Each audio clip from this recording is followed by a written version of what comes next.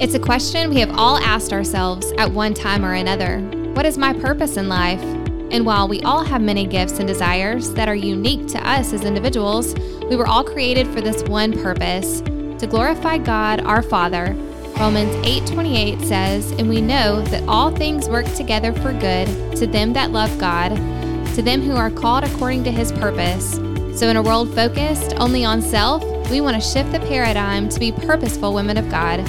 So join us as we change our focus from me to thee. Hello and welcome to the Purposeful Women of God podcast. I'm Ashley. And I'm Tabitha. And we are so happy you're joining us today.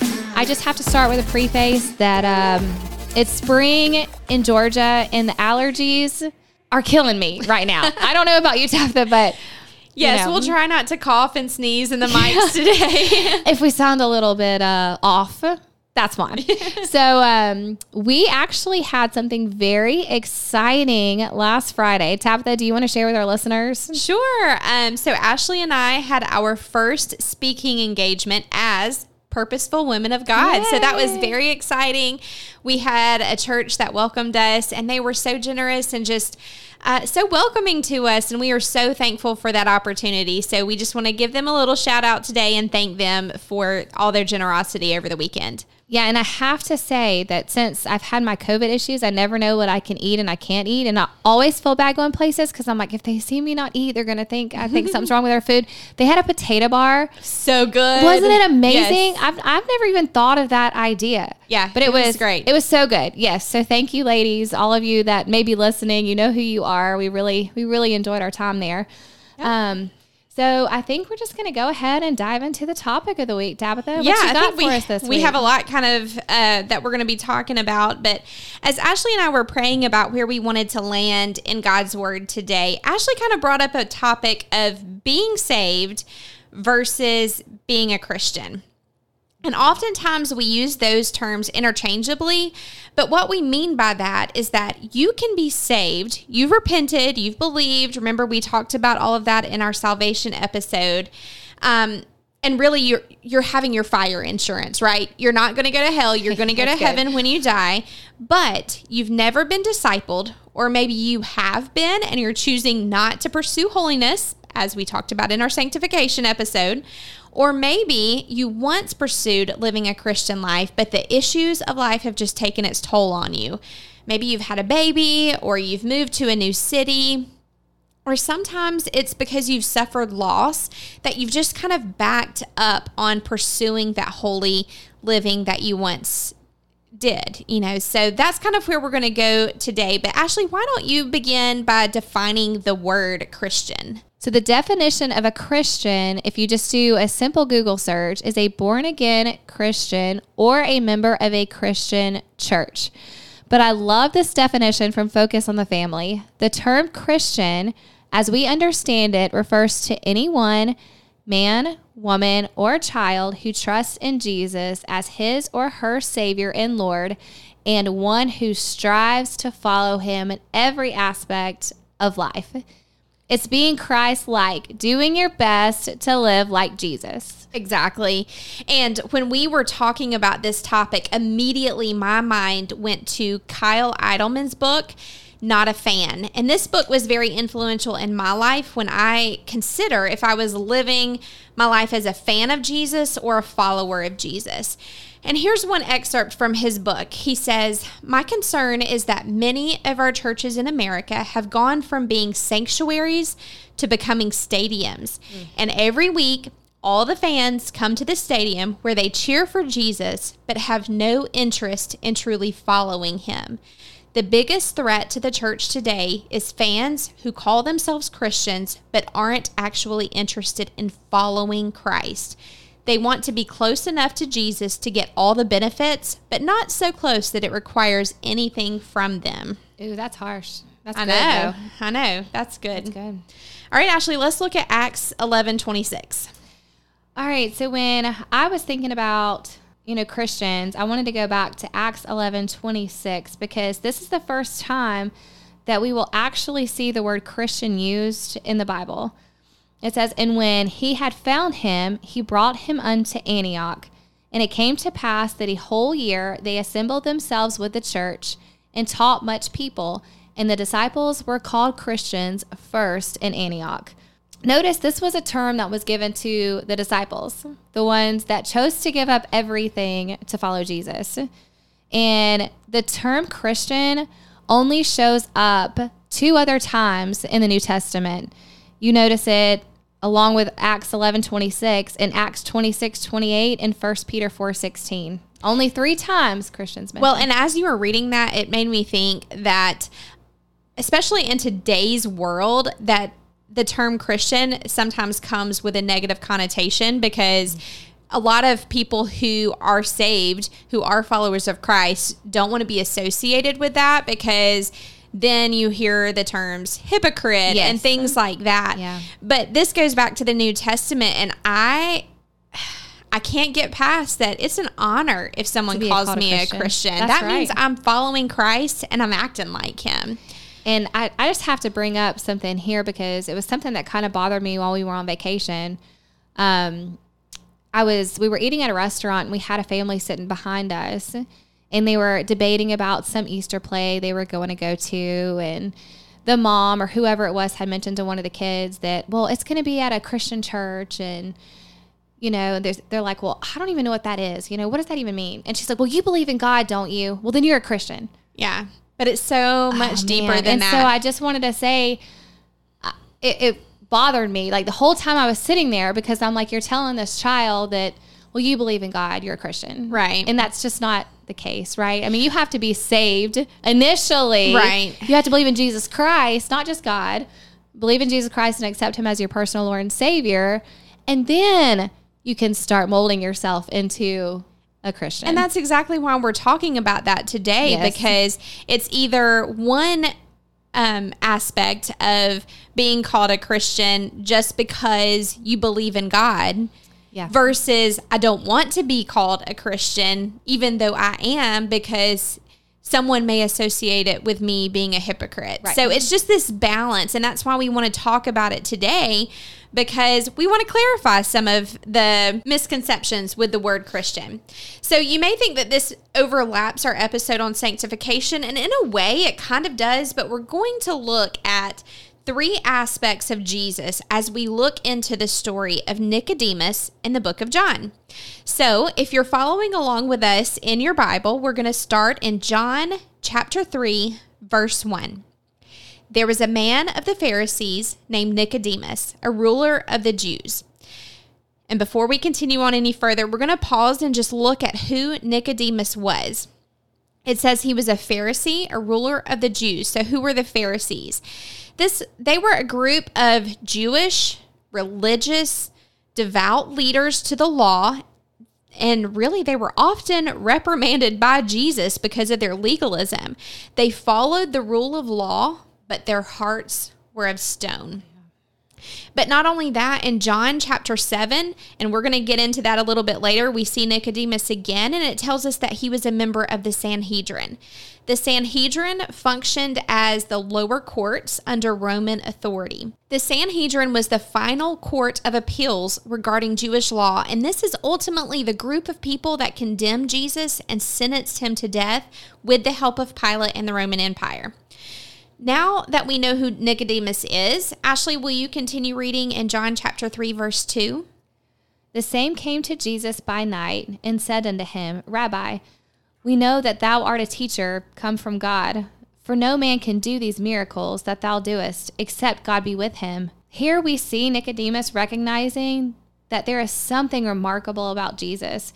He addresses Jesus as rabbi, a Jewish scholar or teacher, especially one who studies or teaches Jewish law, and he has seen the miracles that he has done. He even says no one can do these things except God be with him.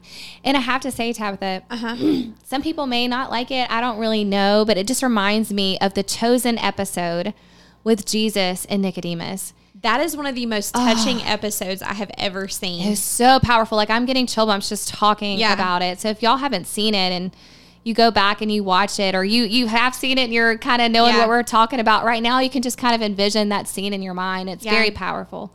And in this encounter between Jesus and Nicodemus, we also have to recognize that it specifically says that Nicodemus came to him at night. That's right. So Ashley, I kind of wanted to get your thoughts on this. What do you think that means for it to point that out to us? I mean, when I think about how Nicodemus was and his position in the Sanhedrin and how people were already starting to feel about this man named Jesus, I think that he didn't want anybody else coming. He didn't want anybody else to know he was going and visiting with Jesus. So he was being sneaky and trying to. Because he would face a lot of consequences with that. But I also read some other commentators who said that maybe he was just wanting Jesus's undivided attention because so many people were gathering around him. I mean, those are just some other ideas, but I really go back to the one of him not wanting anyone else to know. Being ashamed. And he wanted to know, right? Yeah. I mean, he wanted questions. A meeting with this man. Yeah. He knew in his heart that, he's got to be more than just a prophet. Right. And so as we go deeper into this conversation, we're just going to kind of summarize what happens next. But Jesus immediately says to Nicodemus, verily, verily. So he's telling him, listen up. Yes. This is important. You need to hear this. Except a man be born again, he cannot see the kingdom of God. And Nicodemus is confused by this term, born again. I mean, this is a new concept that they are just now hearing. That's right. And he says, how can I be born again when I'm old? And then Jesus gives him an illustration about the wind. And he explains to him that at birth, we are born of water, but we must be born of the Spirit. And then how we don't know where the wind comes from, and neither do we know where it goes. But we know it's there. And the same is for everyone that is born of the Spirit. We, in our fleshly bodies, we're not going to be able to understand it all. But we have to have faith. We know it's there, just like we know that the wind is there. Yeah, it's just like we can feel the wind whip across our face, whip through our hair. We can feel that the Spirit's with us as well, just like that. Exactly. Remember we said that Nicodemus was a religious leader. So he would have been very knowledgeable of the Torah, which is the books of the law, Genesis, Exodus, Leviticus, Numbers, Deuteronomy. So Jesus then references the story of Moses in Numbers 21. God told Moses to lift up the serpent on his staff, and everyone that looked and believed would be saved from torment. And that's a little crazy story back in the Old Testament. Yeah, could you imagine? Pick up that snake. Yeah. Okay. No. And that's where the most popular verse in Scripture is given. John 3:16. For God so loved the world that he gave his only begotten Son, that whosoever believeth in him should not perish, but have everlasting life. For God sent not his Son into the world to condemn the world, but that the world through him might be saved. He that believeth on him is not condemned, but he that believeth not is condemned already, because he hath not believed in the name of the only begotten Son of God. Yeah, I love that. I do too. Love John 3:16, but I like John 17 and so on just as much. It's really good. Jesus continues on, and then this portion of the story just ends. At no point do we see Nicodemus making a decision of faith. And so we said we were going to look at 3 different aspects of Jesus. We looked at him as a great teacher. Nicodemus acknowledged him as a great teacher. But then when Jesus gives us John 3:16, Jesus is then identified as the Savior of the world. And Jesus is inviting Nicodemus to life everlasting. Yeah, don't we see all over the world that people like Jesus as a teacher? Oh, yeah. He's a great teacher. He's got some great things to say. Love others as yourself. Judge not, lest ye be judged. Those are some great things we can get behind, and we will cheer him on. But the moment he says, follow me, and declares himself the only way to heaven, that's when we begin to waver on who he truly is. Give this up, give that up. Can't do that. Reminded, And I think that's why so many people are afraid to give their life to Christ, because they're afraid of what they'll have to give up. What they'll have to give up. Yeah, it's sad. Well, and I kind of have a little bit of a story that I wanted to share, because back in 2019, Derek and I were invited to go on a mission trip to Uganda, Africa. But before we went, I had a little wake-up call on this topic. It was D-Now weekend, and some girls in our youth group and we went to the mall to witness to some people, kind of a challenge to share Jesus without fear.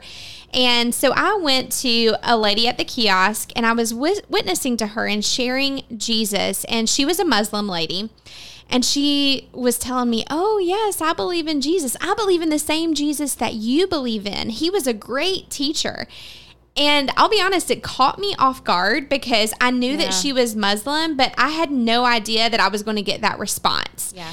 And it really just kind of spoke to me, and really the Lord rebuked me during that time because I did not continue the conversation any further because I think I was just shocked. But I needed to take that conversation further to declare Jesus wasn't just a great teacher. He is the Savior of the world. But through that encounter, the Lord kind of spoke to my heart that I needed to be prepared before I went to Africa because that was going to be a predominantly Muslim nation. And I needed to be able to debunk that thought that Jesus is just a great teacher. And so I started doing my research so that if I encountered that issue again, I was not going to turn away and walk away. And not that I agreed that he was just a teacher, but I didn't continue on. And so I felt terrible as a Christian because I felt like I should have done a little bit better in witnessing to her, and I just didn't. But I wasn't going to make that mistake again. Well, I just think it's pretty amazing that God sent that your way before the trip. I mean, that's just nothing but God. And that was an encounter of God just to let me know I was going to experience a lot more of that in Africa, and I needed to be ready. He was preparing you for that trip. Yeah. John 3:16 is where we learn that Jesus is the Savior of the world. But I was reminded of another passage of Scripture that someone came to Jesus. In Matthew 19, we read about the rich young ruler. He's another that recognized that Jesus was a good teacher. He asked what he needed to do to have eternal life. But when Jesus said, go and sell all you have and give to the poor, because your treasure is in heaven, and come follow me, it says, but when the young man heard that saying, he went away sorrowful, for he had great possessions. He liked Jesus as a teacher, but he wasn't willing to give up anything to follow him. Yep. There's not a cost to salvation, but there is a cost in following Jesus. And this young man was not willing to make that sacrifice. But we can also see story after story of the disciples when Jesus asked them to follow him, they dropped everything and truly followed Jesus, not just in word. Yeah. The cost is not ours for salvation. That's right. Jesus already paid that price. Yep. But when we truly follow after him, he asks us to give some things up sometimes. That's right. So not only was Jesus a good teacher, not only was he or is he the Savior of the world, but I want to take it a step further today and say he wants you to declare him Lord of your life. And I say that, and Ashley and I shared our stories of salvation a few weeks ago, but there was another day in my life that I remember very vividly as well. I had been saved for many years. I had my fire insurance, as we talked about earlier.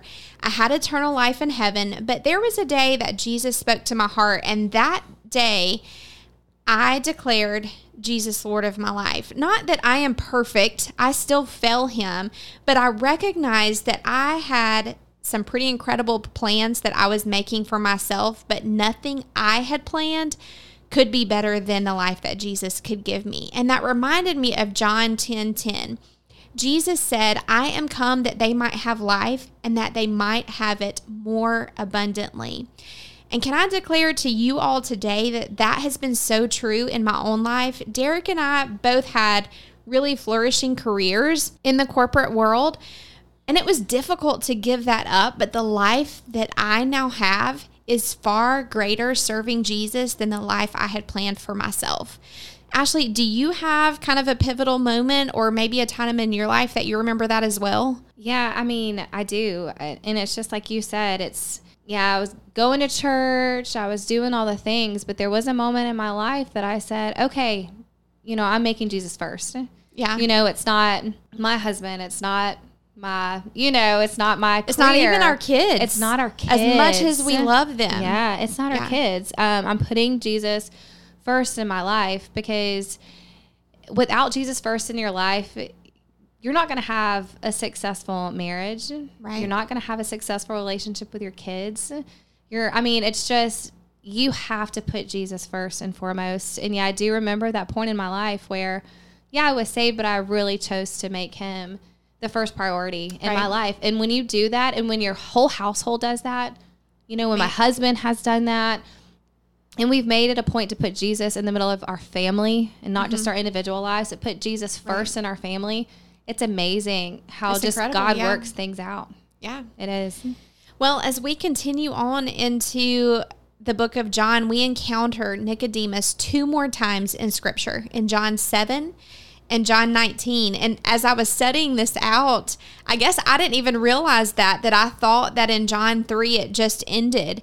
But in John 7:45, we see Nicodemus again, and the officers and the Pharisees have come together, and they're condemning Jesus. And we see Nicodemus rebuke them with one question in verse 51. He says, "Doth not our law judge any man before it hear him and know what he doeth?" He's like, we need to hear from Jesus what's going on.